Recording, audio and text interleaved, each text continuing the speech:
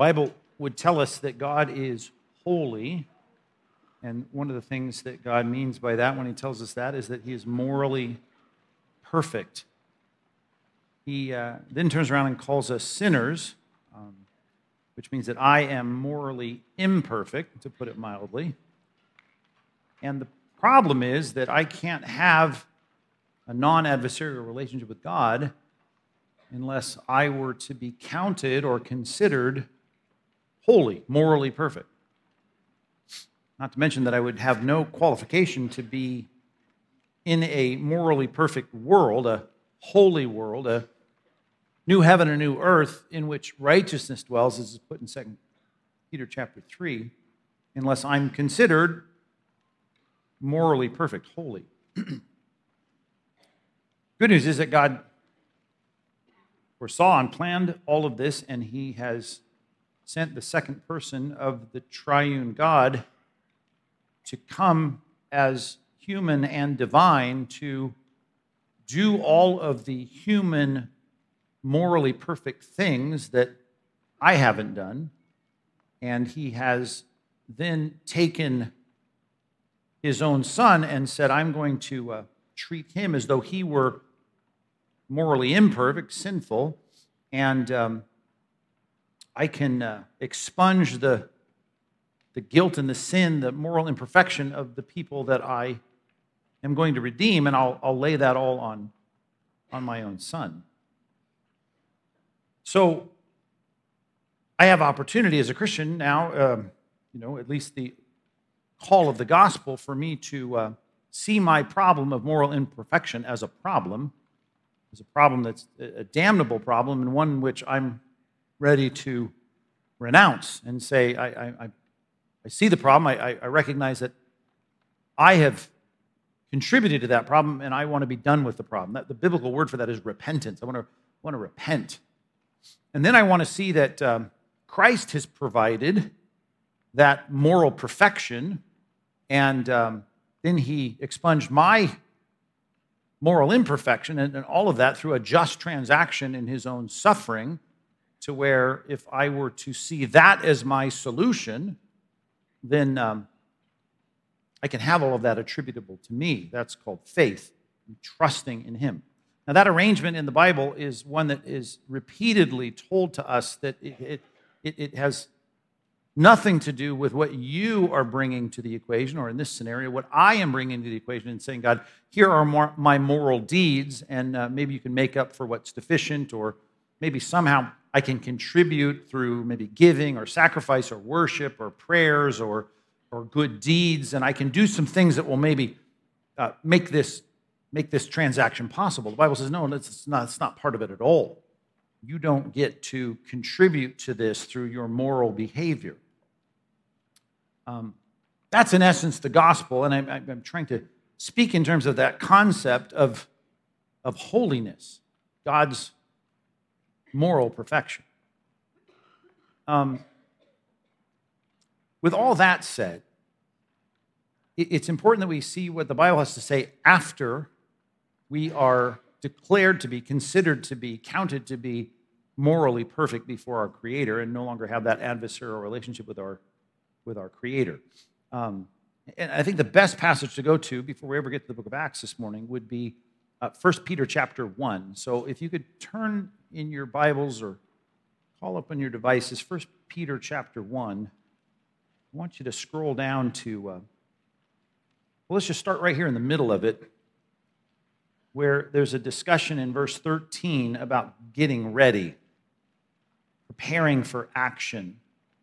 The old Greek phrase that translates our English phrase here, preparing for action, is literally to gird up the loins of your mind, which is the reason they don't translate it directly, because most people don't know what that means. But ancient Near East, they basically wore these cloaks that were like long dresses, and I've never worn one, but I'm assuming that it's hard to get around in them. So if you're going to run somewhere, you do something active, and you're going to get around quickly, you've got to take it and tuck it up into your belt. That's the gird up the loins of your mind. Well, my mind has no loins, but the idea is get ready, get mentally prepared, which is why they translated it the way they do. Be prepared, preparing your mind for action.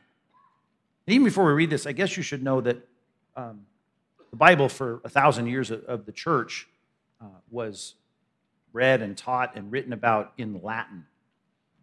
Jerome famously translated the Vulgate. It's called that because the vulgar language of the people simply means that it is the common language of the people. And the common language of the people, as the church moved west, is Latin, and the word that translates kadosh, the Hebrew word holy, or the Greek New Testament word, hagios, holy, is brought into the Latin Bible for 1,000 years and translated into the word sanctus. In sanctus, we get all kinds of Bible and Christian theological religious words from the word sanctus. One of the key words I want to focus on today is the word sanctification. Sanctification comes from the Latin word sanctus, and sanctus is translating the word kadosh, and hagios, which is holy.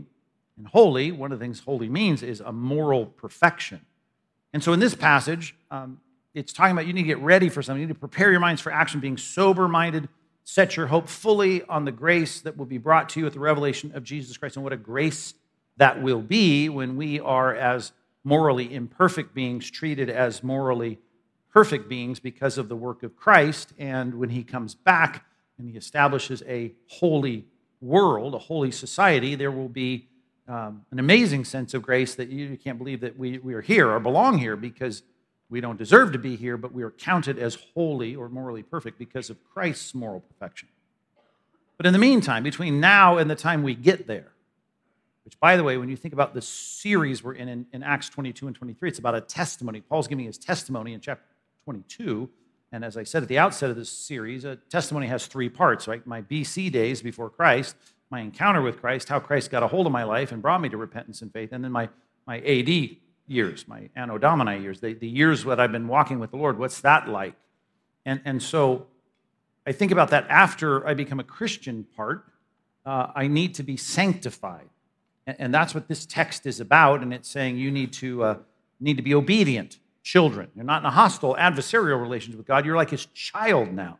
He's no longer your judge that's going to condemn you. He's your father that has provided for you and brought you into an accepting relationship, a loving relationship as a child.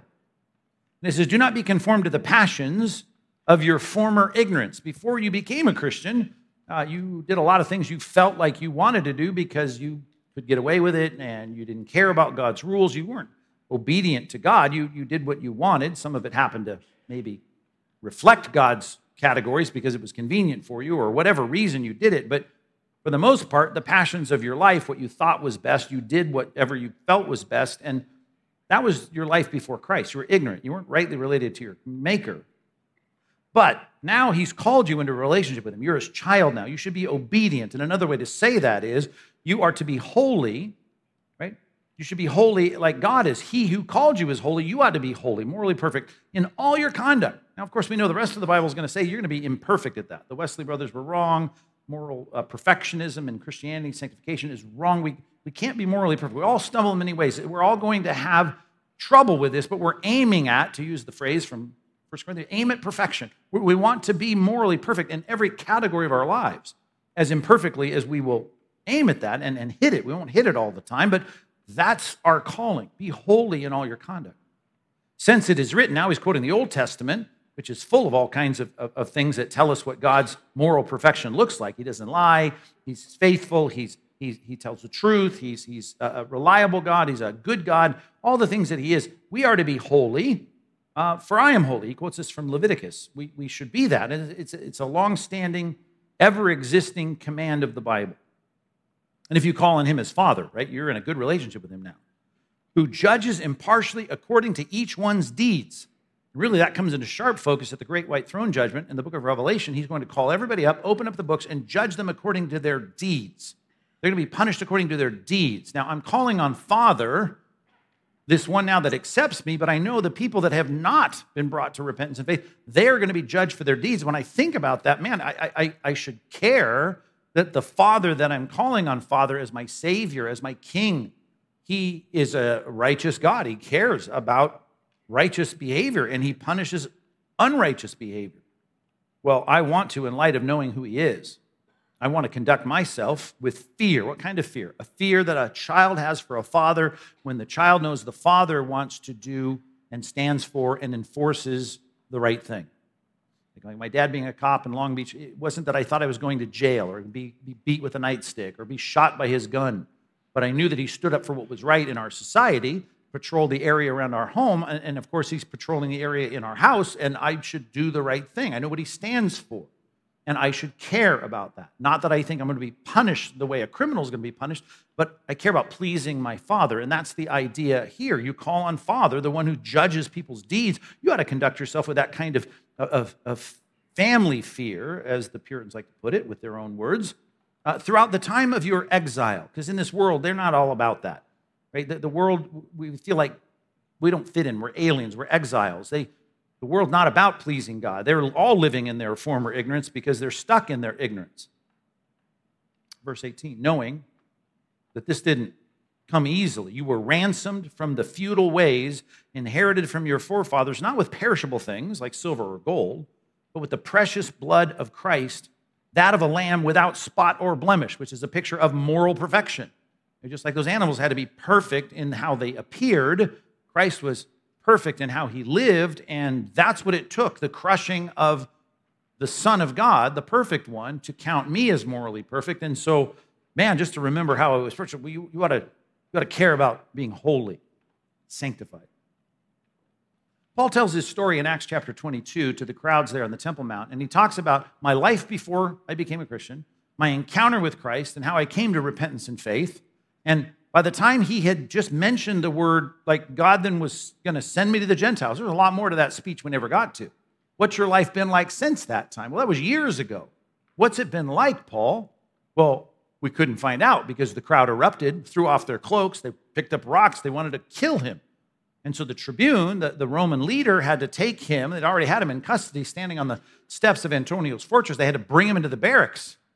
And then we saw last time as he was in the barracks, the Romans started to strap him to a post and start to whip him. But before they whipped him, he pulls out his Roman ID card and says, I'm a Roman citizen. And they go, oh, no, we didn't try him. We were about to beat him to get information out of him. We ought not do that. And so we saw last time, the last verse of chapter 22 of Acts, he says, we're going to send him to the council, to the Sanhedrin, to the top ruling class of judges and law teachers in Israel that meets right across the Temple Mount. In their little forum there, we're going to send Paul there. We're going to get ears on the ground. We're going to hear what's going on. We're going to find out what's going on with this guy. We can't beat him. He's a Roman citizen, but we're going to let the Jews deal with this guy who thinks that he's overturning Judaism by inviting Gentiles into the temple, which he wasn't. But he's all about the Gentiles. And so let's listen to the problem be played out here in the court of the Sanhedrin. So we never got to tell us about your life as a Christian now. I guess we could think he's going to tell stories about his missionary journeys and all of that. But if we think about our testimony, right? We think about here's my life before I became a Christian. Here's what happened when I became a Christian. What's my life since then? It ought to be characterized by one word, and that is sanctification. We should be increasingly sanctified. And what I want to do today is look at actually in real time how his sanctification plays out. We're only going to look at 5 verses in chapter 23, and these go together. You can see even the paragraph heading starts at the end of chapter 22, goes into chapter 23. We're starting now the next day as he goes before the council, and as he's standing before the council, we actually see his sanctification playing out in real time. And the elements of his sanctification, I want to say, how do I get sanctified? Because I should say to you, you should feel the pressure to be increasingly holy.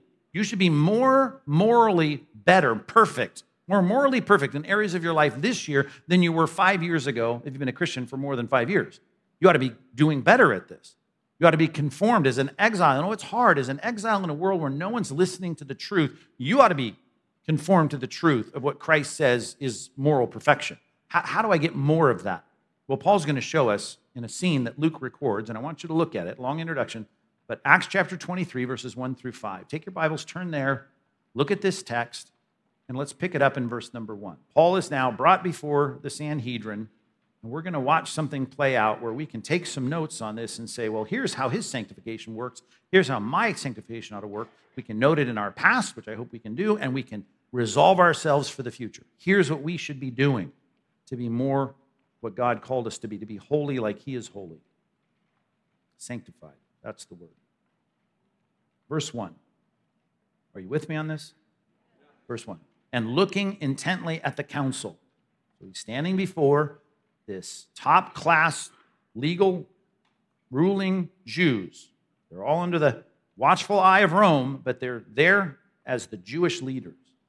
And Paul says, what's the first word here? That's kind of daring. Take you to the Supreme Court this week. I say, go talk to the Supreme Court. I hope you're going to say, your honors, and if it pleases the court. You're going to say stuff like that, right? Because you're not teaching law at Harvard, right? You're not a judge. Paul may use this word. Actually, if you look at the Greek text, some of you know the language, or you can look at your software. Got two words here: men, brothers, right? Aner, adelphos.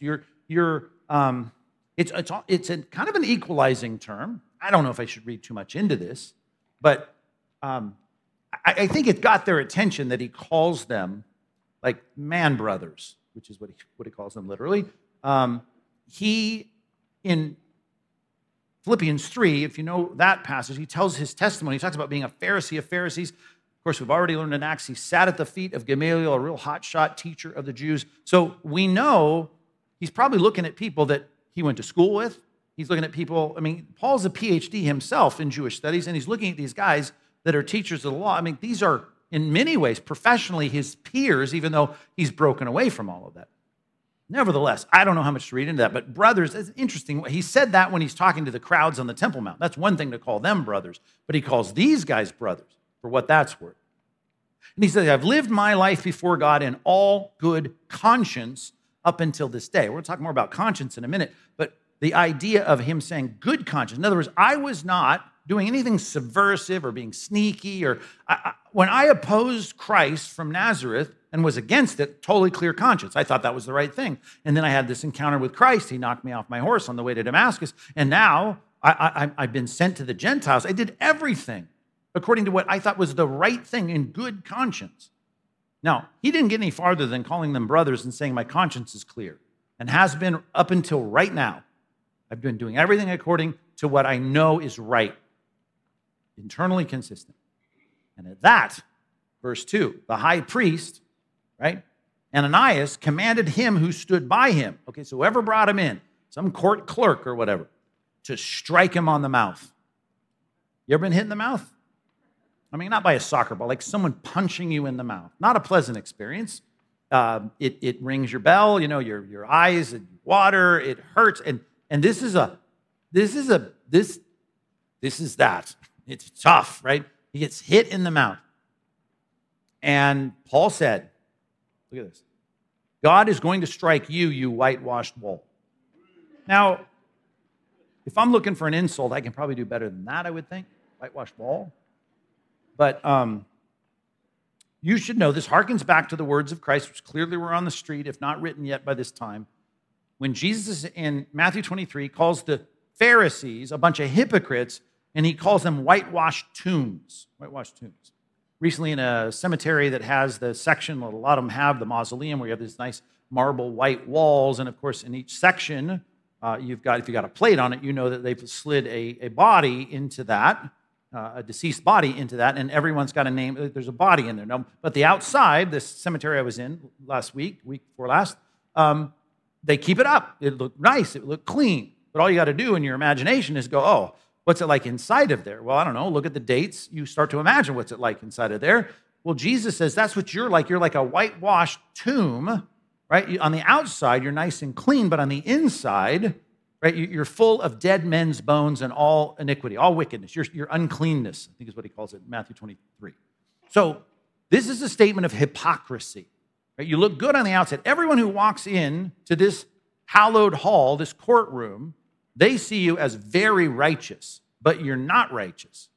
You're not righteous. On the inside, you're something different. This is really, by the way, the very colorful definition of the word hypocrite. We take that word directly from Greek, compound word. Hupo, first part means under. Krino is the second part of that word, which means to judge or to make an evaluation. And we make an evaluation under the surface differently than we would on the outside, looking at the surface. To be a hypocrite is to have someone look at you and think one thing, and as soon as they get under the surface, they see something else. And so Paul is saying you're hypocrites by saying this. It meant something to them. It was clearly something they could understand. And then he explains it. You are sitting to judge me according to the law, right? That's what they are. Teachers of the law, adjudicators of the law, enforcers of the law. Yet contrary to the law, you order me to be struck. Now, if your reference Bible doesn't have this reference, you should put it down. Deuteronomy chapter 25, verses 1 and 2. Next to this passage, you should put Deuteronomy 25, 1 and 2, because in that passage, it reminds us that the Jewish law said you could enforce corporal punishment on people for infractions of the law. Depending on what it was, the elders of the people were to decide, once the case was heard, if you're found guilty, it may require 5 lashes, 15 lashes, 30 lashes, but no more than 40. That's the requirement in verse 2 of Deuteronomy 25. Couldn't have more than 40. You might remember Paul talking about from the Jews, he's received 40 lashes minus 1. Like, in case we lost count, we don't want to violate God's law, we can give you up to 40. And so you could have a corporal punishment response from a court of Jewish leaders, but only after he is found guilty. So Paul is saying, you're a hypocrite. You're asking for me to be struck, which you could do, but you're going to have to make sure I'm guilty before, and I didn't even get a sentence out of my mouth before you told me to be struck. So you're a hypocrite. You're not living consistent with Deuteronomy 25, because he knows his Bible, verses 1 and 2. That's how we reference it, but he knows that text. Those who stood by say, wow, you're pretty testy here toward the high priest. Why would you revile God's high priest? That word translated elsewhere, and in all the lexicons, you'll see the word abuse is part of that, which is like when you're slapping someone around, right? And your words are slapping our high priest around. You're reviling him. And Paul said, I did not know, brothers, that he was the high priest. Now, commentators scratch their head on this. And how in the world would he not know that? Especially after verse 1 and looking intently at the council. And yet, we've often had people say, well, remember, throughout the writings of Paul, he talks about things like his problem with his eyes, and he does that in a few ways. When he comes to the churches of Galatia, he says, you received me well and all that, and basically, thanks for treating me so well when I came there. You're not doing so well now in the book of Galatians, but he says, you would have gouged out your eyes and given them to me if that would have helped.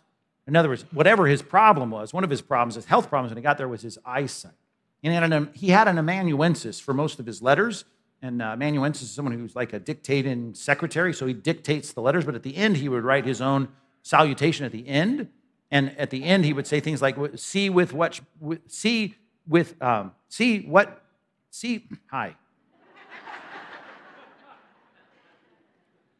Let's just paraphrase. Look at the big letters that I'm writing with here.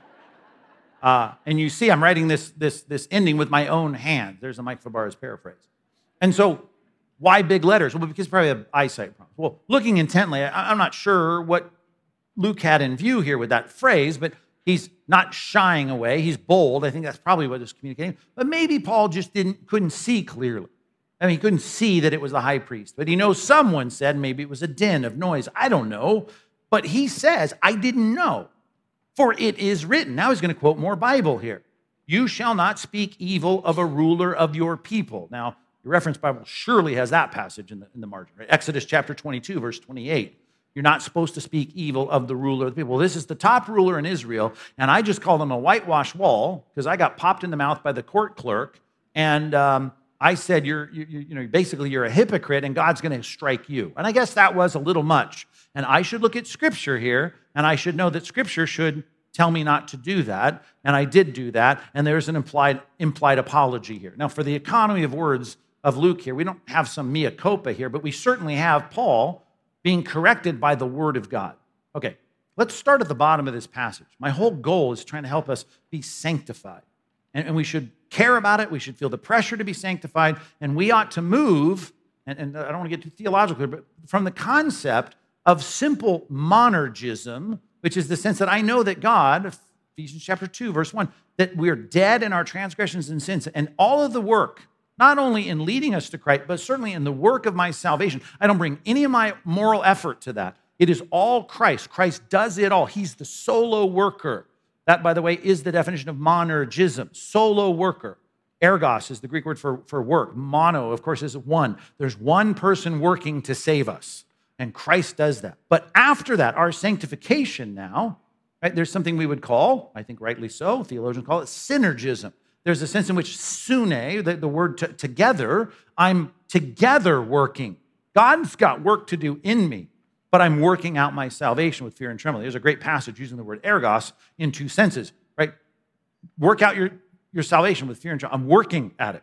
But God is at work in you. So that's synergy. Together we're working. And when it comes to this first one, I know this. Your Bible did not float off the shelf this morning and hover over your face and start reading itself to you, right? Nobody. Good. So we have counseling available here at the church because it didn't happen. You had to, if you spent time in the Bible this morning, you had to do the work of getting up, getting your Bible out, and getting it in your brain. Right? That's what needs to happen. Do you think the Bible's in Paul's brain? He's quoting Exodus 22. He's inferring by the fact that he's a hypocrite, Deuteronomy 25, verses 1 and 2. These are clearly passages that are bouncing around in his brain because he's saturating his mind with the Bible. And that's important. Number one, you ought to do the same. Fill your mind with God's. Here's what you know when it comes to sanctification. These are perfect rules. When God says, you shall not bear false witness, that's a perfect rule. When it says, talk New Testament now, let no unwholesome word proceed from your mouth. Right? We know that's God's truth. Romans 13, you got to pay your taxes. Right? You ought to do that. To whom honors due, tributes due, taxes are due, pay them. You must do that because God's word says it. And when you do what God's word says, right, you are increasingly becoming holy, like he's holy. You're doing the morally right thing. The Bible is that guide. Now, to kind of take synergism one step further, I want you to go to 1 Corinthians chapter 2 to remind you that you say, well, okay, it's all about me. Well, it's not really all about you in the sense that God is at work in you, in your sanctification. Now we're really leaning into the title of the sermon, right? God is at work in you, and he's working in you to sanctify you. And one of the ways he does that is through your interaction with the Bible. And it's not just, some clinical sterile thing where you read the Bible, it's in your language, and then you just get up and do it. There's more to that. There's something to it that should be so clear when you look back at your former ignorance and you think of the rest of our culture that's living in their ignorance and you realize they don't get it. Right? They don't get it. So let's look at 1 Corinthians chapter 2 and see if we can make sense of some of the synergism that takes place here as it relates to the Bible. Now, if you ever heard me teach in 1 Corinthians chapter 2, this is a real hermeneutical key in this text. You've got to know what the context is about. It's about Paul as an apostle with his prophetic work as an apostle, bringing God's truth to the people. God is revealing his truth, and he's becoming the agent, the conduit of that. That he is like the Old Testament Hebrew word, nabi. He is the mouthpiece of God, bringing these oracles and revelations from God to the people. So the I and we in this text is about them, not about us. But he does talk about when he brings that to them, what's the experience of people getting the Bible? Now, it's fresh New Testament revelation that he's bringing in New Testament times here. But what is that like? Verse 6. Well, among the mature, people that are Christians, they're growing in Christ, we do impart wisdom. Although it is not a wisdom of this age or the rulers of this age. You want wisdom about your internal life, right? Don't run to the psychologist to figure it out. Right? You want to know about the future and macro trends of history. Don't look to the sociologists or the historians, right? We got to look to what God says. Right? The wisdom is not the wisdom of the world, right? We think about last week, we talked about cyclical history or linear history. God's got answers to this. And it's a mature person in Christ that gets the wisdom and understands the wisdom. The wisdom of this age, rulers of this age, what do they know? They're doomed to pass away. Right? We can't just pull a bunch of USC, UCLA, UCI professors in here and say, tell us what it really is. Help us understand how to raise our kids. Tell us how we should think about economics. Tell us how to think about natural rights. We can't go to them for this. Right? They're not rightly related to God. They're still in an adversarial relationship with God. I'm not saying there's not general revelation that is out there in the knowledge base of the world, but the wisdom that we get in the Bible is different. And the apostles and prophets, they're imparting, verse 7, a secret and hidden wisdom. Hidden from who? From the world. They don't get it, right? The wisdom of God, which God decreed before the ages, I love this, for our glory. When I stand up and say marriage is between a man and a woman, and a man, I mean, we're talking about the sexual, biological difference between man and woman, and that's all that marriage is. Right? And I can call in the governor and say, hey, governor, Mr. Smart Guy in charge of our state, tell us what you think it is. Do you think Mike Fabarez and Gavin Newsom are going to disagree on that? You going to sit silently on that question? No, we're not going to agree. We're going to totally disagree. Now, he's got a better car, a better office, a better mansion, he's got more respect, he's on TV, he's a smart guy, whatever, but we totally disagree. He doesn't get it. And I'm going to say, I do get it. because I have the information imparted from God through the apostles and prophets, and here is the wisdom of God given to me, and I understand it. And it's been given to me, right? He is going to, verse 6, pass away, but I, guess what, get to experience the glory of doing things right, right? I know what gender is. I just know it, right? I get it. They don't get it. I get it. I get it because it's our glory to get it. I get it all the way down to paying my taxes, which doesn't sound very glorious, but I get it. Doing what God tells me to do, right, becomes our glory. Now, none of the rulers of this age understood it, because I guarantee you this. If they had, he says, verse 8, they would not have crucified the Lord of glory. Talk about glory. Did he do everything right? Absolutely. Did he do right things in healing people on the Sabbath? He did the right thing. Did he do the right thing in the way that he taught? Absolutely did the right thing. They hated him for it. Now, if they had wisdom, right, they wouldn't have crucified him in the glory of his human perfection. And yet they're not going to be the ones to tell me how to live a morally good life.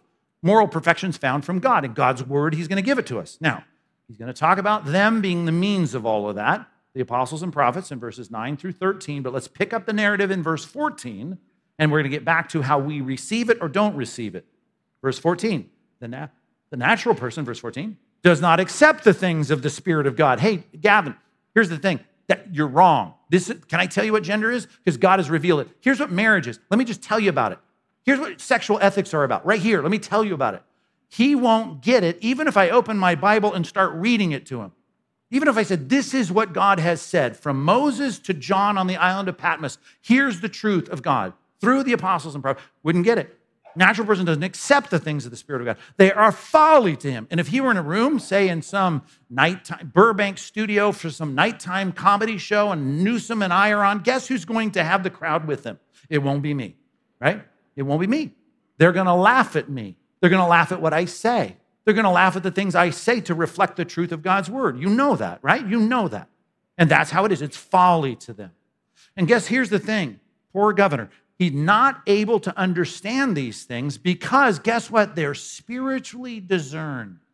Right? I'm able to understand God's word and read it, even though I could read it to him, and he's going to retort with a lot of things that might even sound like God things, spiritual things, religious. Well, yeah, but Jesus started to God of love, love, love. He could talk a lot about the people in the crowd go, yeah, that's it, man. God is God's love.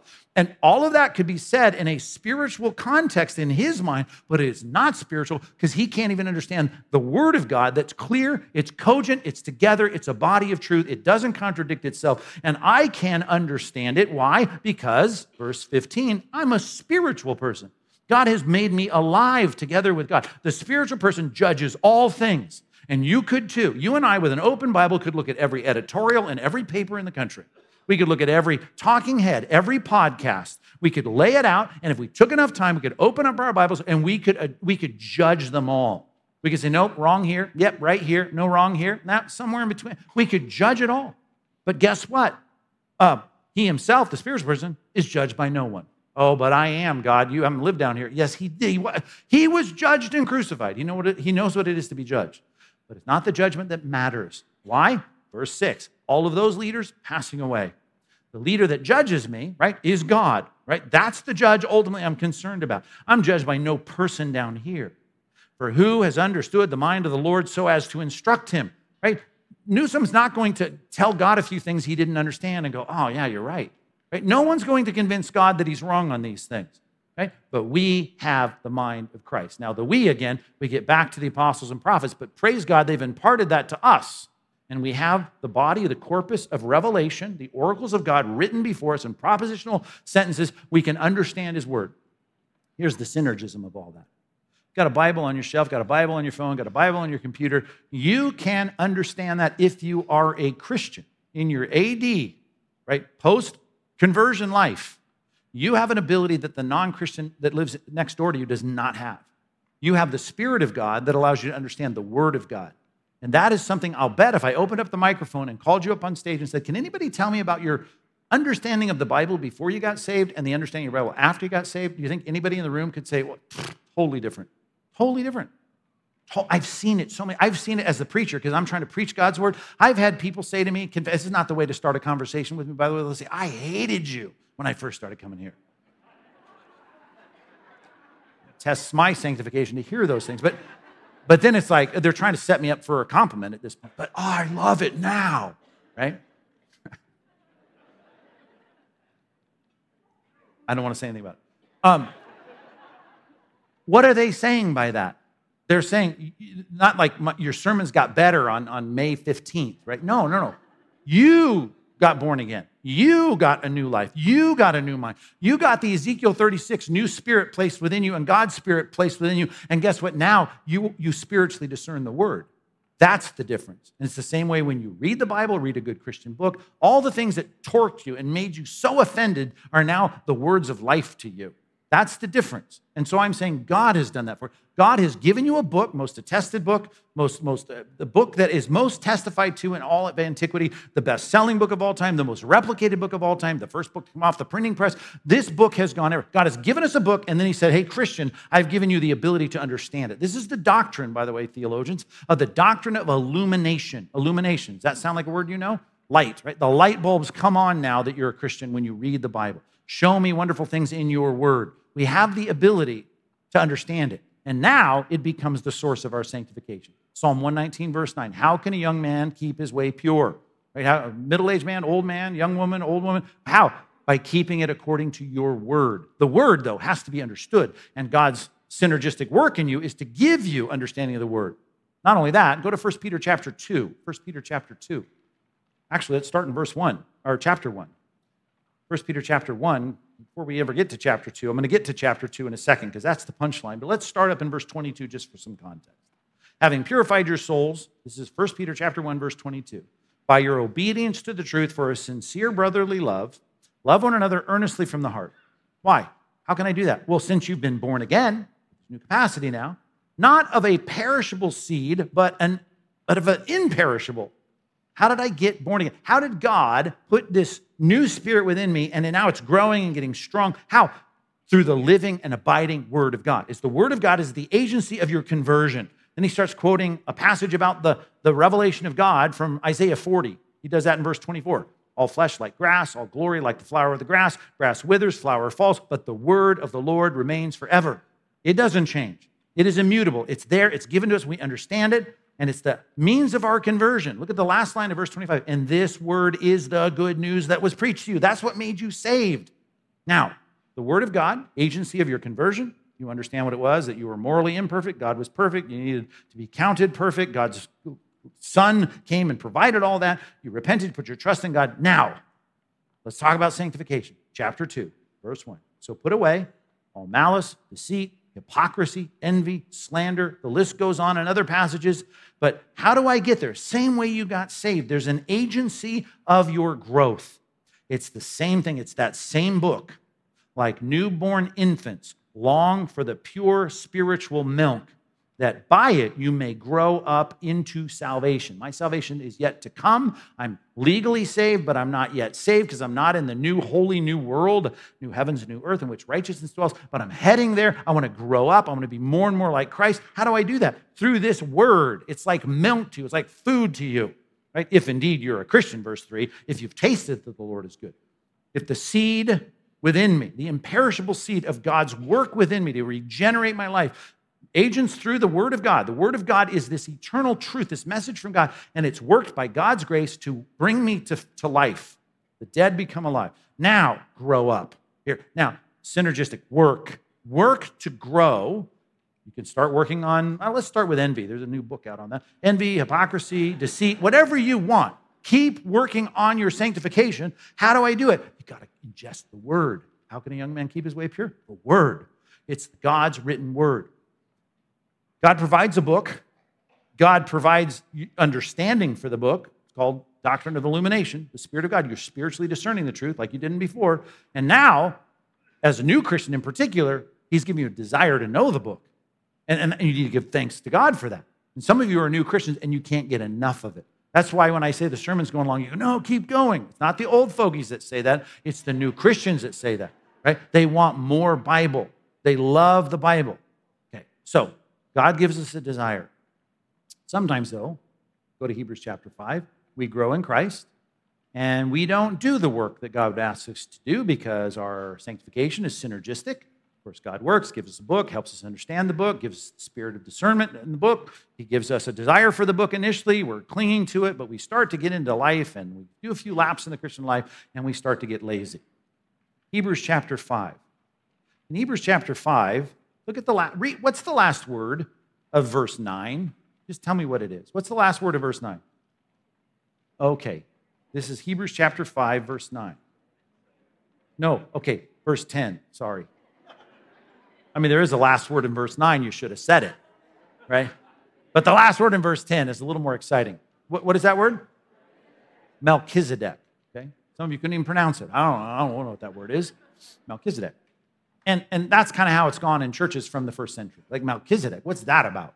Well, it's very provocative because in the Bible, you see Abraham encounter this guy named Melchizedek. He's from the ancient city that would become Jerusalem in the Jebusite part of Canaan. And here's Abraham bowing down and giving him a tithe from the spoils of his war. And it's like, okay, interesting story. Don't know who he is. Scratch our heads. But then in Psalm 110, he's mentioned again as though he has some future, that category has some future role in the coming of Christ. So all of it's mind-boggling. And so here's the writer of Hebrews saying, verse 11, I'd like to talk about that.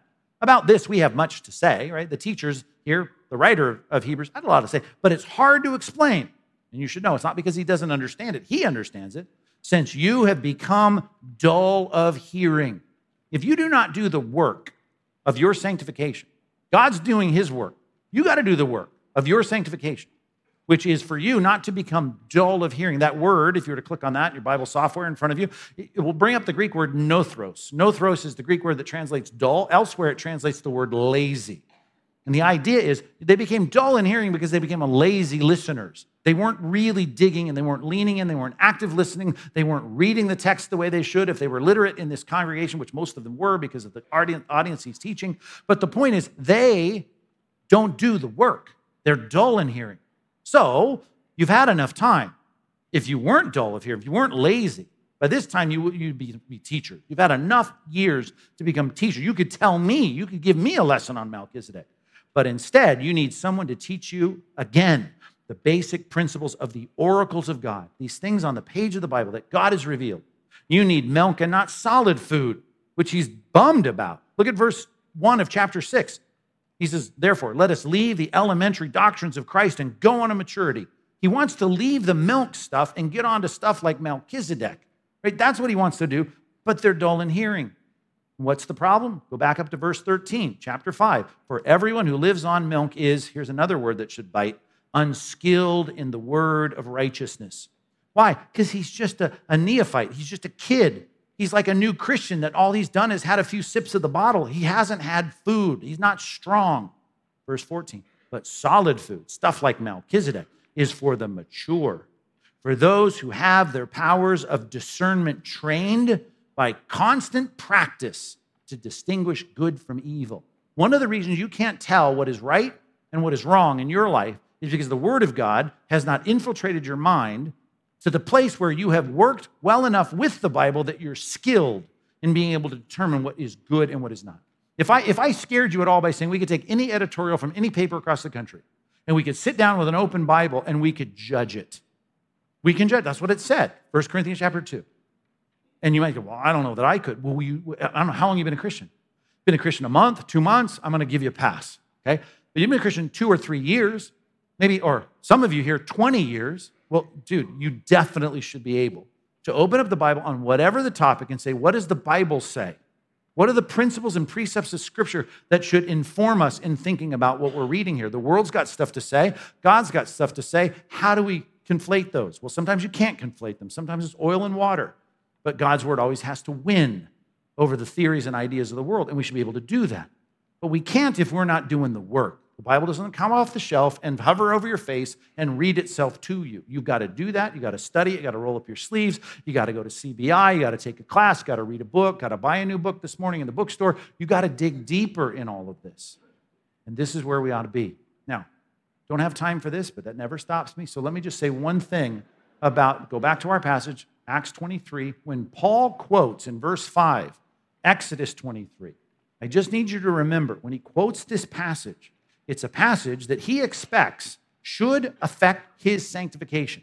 And some trendy, skinny jean pastor right, that's going to tell you that we should decouple ourselves from the Old Testament.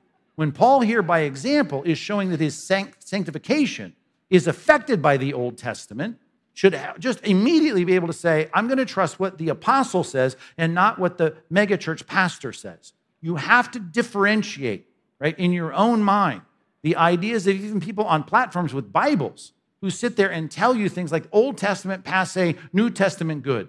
That you need to recognize wrong. Why is it wrong? Well, they think they win the argument because they start quoting things like, well, you shouldn't make fabrics with two different kinds of material in it. Right? You shouldn't sow seeds out in the field with two kinds of different seeds. Or you've been doing the DBR this week? Have you been reading Leviticus with us? I mean, you're going to read stuff in there that you're going to go, I don't understand. Menstrual purity and purification? Cutting the foreskin off your 8-day-old males? I mean, seriously, man. Or how about this? You can't enter the temple compound and go serve the Lord on the tabernacle or later in the temple courtyard if you have a crushed foot. Right? I mean, wow. Not to mention you can't eat shellfish, right? Which is no skin off my nose because I don't like it, but you like it, and you're thinking, I don't understand. That sounds silly. Silly. What is that? And so you can sit there with your skinny jeans on and say, well, see there, it's stupid, right? You shouldn't read the Old Testament. Old Testament, that's the stuff, that's why they talk about homosexuality and stuff like that, which we're so enlightened now, we know that's absurd, right? All the stoning laws and all that, all this clean and unclean stuff, we don't need that anymore. Well, you know what? You got part of that, right? Because the Apostle Paul in 1 Corinthians 7 talks about some of the ceremonial laws, and he says about circumcision, cutting the foreskin off your 8-day-old kid, it says this, it means nothing. Circumcision or uncircumcision doesn't mean anything, but only keeping the commandments of God. And I'm thinking, Paul, you're talking to people who don't have a New Testament, leather-bound New Testament in their laps. So all we got is the Old Testament at this point. And you're telling the Corinthians in the first century, keep the commands of God, but don't worry about circumcision? I'm raising my hand in that class and saying, isn't that a command of God? Right? See, we've got to think more critically about what we're hearing. Decouple ourselves from the Old Testament? Never. Never. Paul doesn't do it here. As a matter of fact, in the same book, he writes to the Corinthians and he says this, you ought to pay your pastors. Now, I haven't preached that series, but it's not a bad theme. You ought to pay your pastors.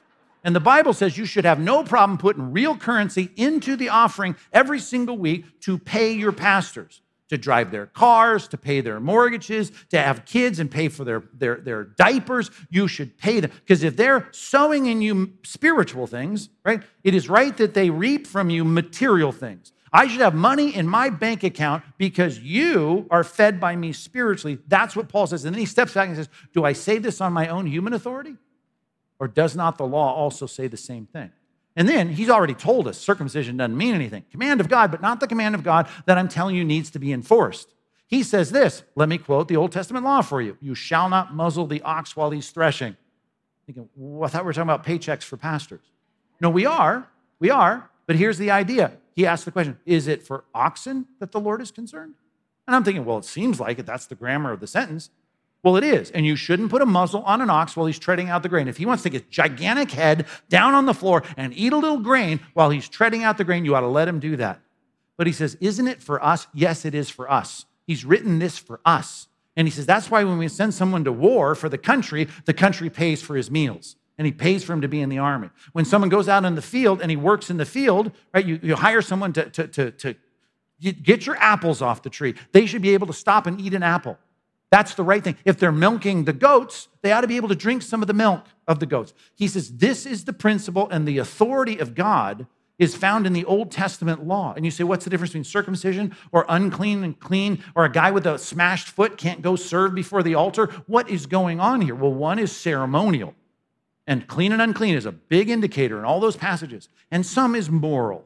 We saw all the passage about you shall not uncover the nakedness of your father's wife, right? Like, what is that? It's a weird way to say it, but we get the point. You might have read it twice, that whole list of forbidden sexual relationships you can't have. All of those are moral laws.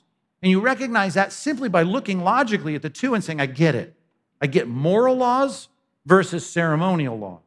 Third set of laws called civil laws. You got to remember the civil laws of like how much restitution should someone pay if they were caught robbing someone of their stuff. What should happen if someone rapes someone in the community? All those things are laid out in the law of Moses because they had just left Egypt which was their judicial governmental society. They could run to the courts of Egypt, but now they're their own country. And God sets up a set of civil laws for the country. But the New Testament says now you Christians are an international group setting up churches through all over the world under all kinds of countries. And he says in Romans 13, you might be under Rome. And if you're under Rome, pay them tribute, pay them tolls, pay them taxes. If you are a Christian in the New Testament, right, you're living in an international organization under whatever country you find yourself in, and God will utilize that country by God's grace, we hope, to reflect something of the civil laws of the Old Testament. As we would put it today, we want our governments, our legislators, to reflect the Judeo-Christian principles of Old Testament law. And we should. That's why it's inscribed all over the place in D.C., right? And we're moving and slouching toward Gomorrah, to quote that book title, right? We're on our way to Sodom and Gomorrah, but even still, some of the articles written in the newspapers this week about the fact that it's not fair, right, that homosexual couples or people that are shacking up don't get the same tax breaks that married people get, is a reminder that Romans 13 is still at least faintly reflected in our law code today, right? God is saying it's right for you to be in a covenant relationship, to live in the same domicile and have a sexual relationship. That's called marriage. And the government is still, at least in our day, rewarding people, right, financially for that, and penalizing you in some way, at least by the absence of the tax break, by you living together. And the government still plays that role. And that's the right thing. And to the extent that it does it, we praise God. And the extent that it doesn't do it, we lament and we pray. But our job is to see the moral laws of the Old Testament, whether it's don't curse the ruler of your people, or don't muzzle the ox while he's threshing, or don't bear false witness, or don't, have a day labor that you don't pay the same day. These principles are still in vogue. Sexual ethics, all of that's still in vogue. And it's just easy for you to excise the whole thing and throw it away, but you're a bad teacher of the Bible if that's what you're recommending your people do. So we study the Old Testament, and then by God's grace, we have a whole new thing, 27 books of the New Testament, that continually reiterate the moral law of God. And that's how we become sanctified. We read it, we study it, God gives us understanding of it, we apply it, and we have a desire for it, and we have a chance now either to get lazy in it or to continue and press on in it and apply it. We need to become good students of the Word.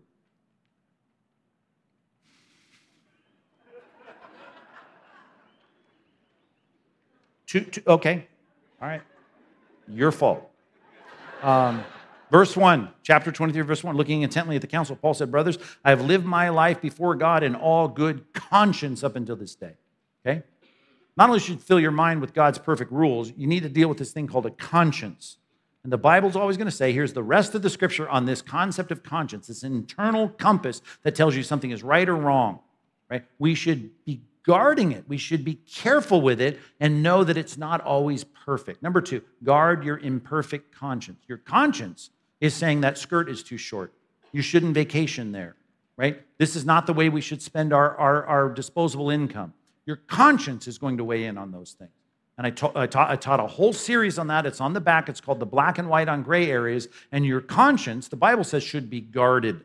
If you think it's too short, it's too short. You think you shouldn't vacation? You shouldn't vacation. You think you shouldn't spend that on that? You shouldn't. You should guard your conscience, but you should always remember with the caveat, your conscience is imperfect.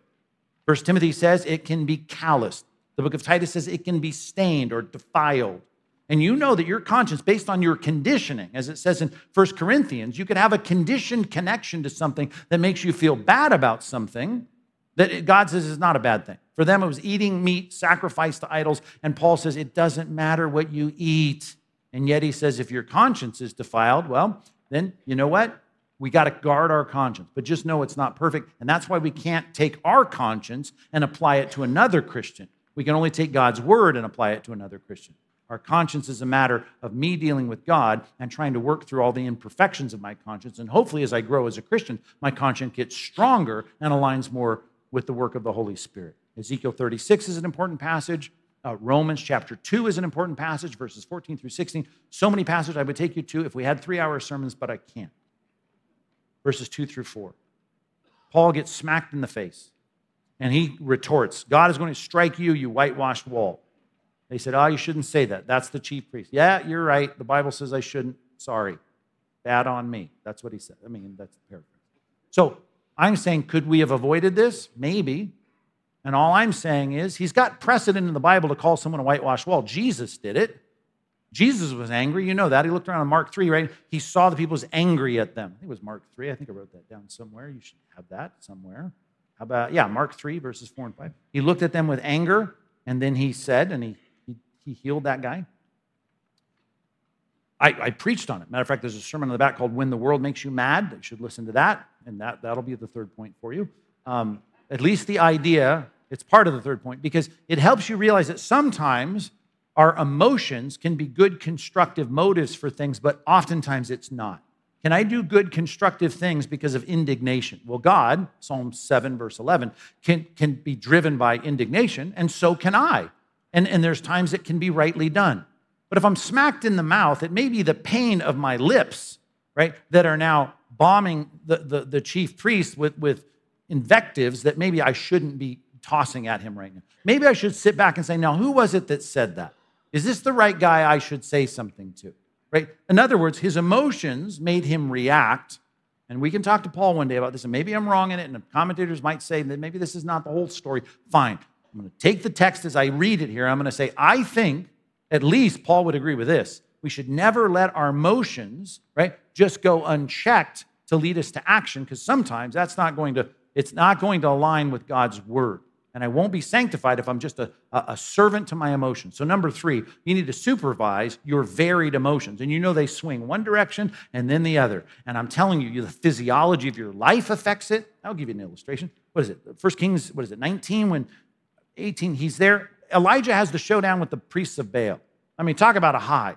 And every preacher knows this, or if you have big presentations at your job, you know this. When you're done, it's this huge emotional letdown, right? All your adrenaline gets... So here's Elijah, big emotional letdown.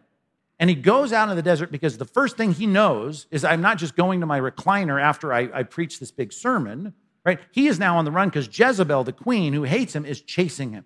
And so he runs into the desert. And when he gets out there, he says this, oh God, kill me. I shouldn't live anymore. So he has suicidal thoughts. He wants God to take his life.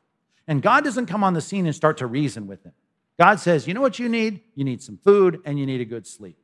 God deals with his physiology because the emotions are leading him to the wrong conclusions. He's got to govern his emotions so that he doesn't make snap decisions. And maybe that's what's happening to Paul here. I think perhaps it is. Maybe he could have slowed down a little bit and said, maybe this is not what I should do. Take a little break, catch your breath, keep your head from spinning around here, and make a better decision than just to call someone a whitewash wall and God's going to strike them.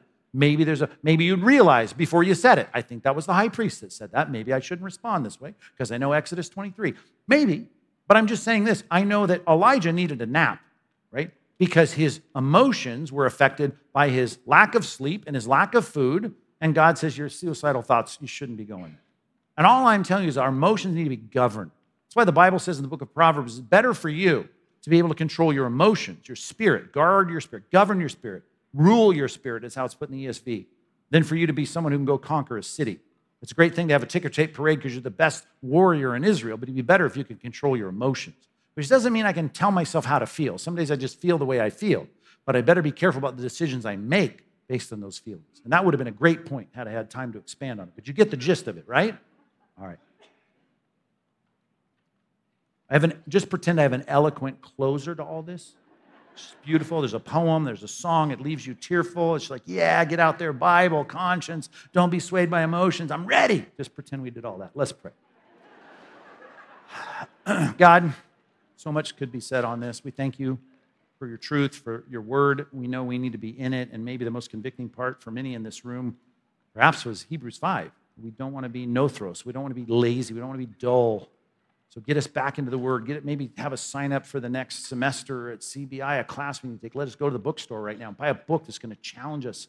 Let us dig into your Word. Maybe we should need to start with Melchizedek. That was the topic on the table there for them. Whatever it is, we want to be good students of your Word. We want to be protective of our conscience, knowing sometimes it's wrong. We can't enforce it on others, but we've got to be careful. It's informed by your Word. It's informed by you because you programmed it. Even though we've tweaked it and messed it up and probably calloused it where we shouldn't have. But God, we know our feelings. They're out there too. They're in the mix. And we just want to be careful that we don't make decisions about our sanctification without really slowing down to say, God, help me to guard my spirit and my emotions and know what is right and wrong in this situation. Thanks for this church. Thanks for their indulgence and their patience and just their grace toward their preacher and everything else that goes on here in this church, and give us together a great quest to grow in our holiness in Jesus' name.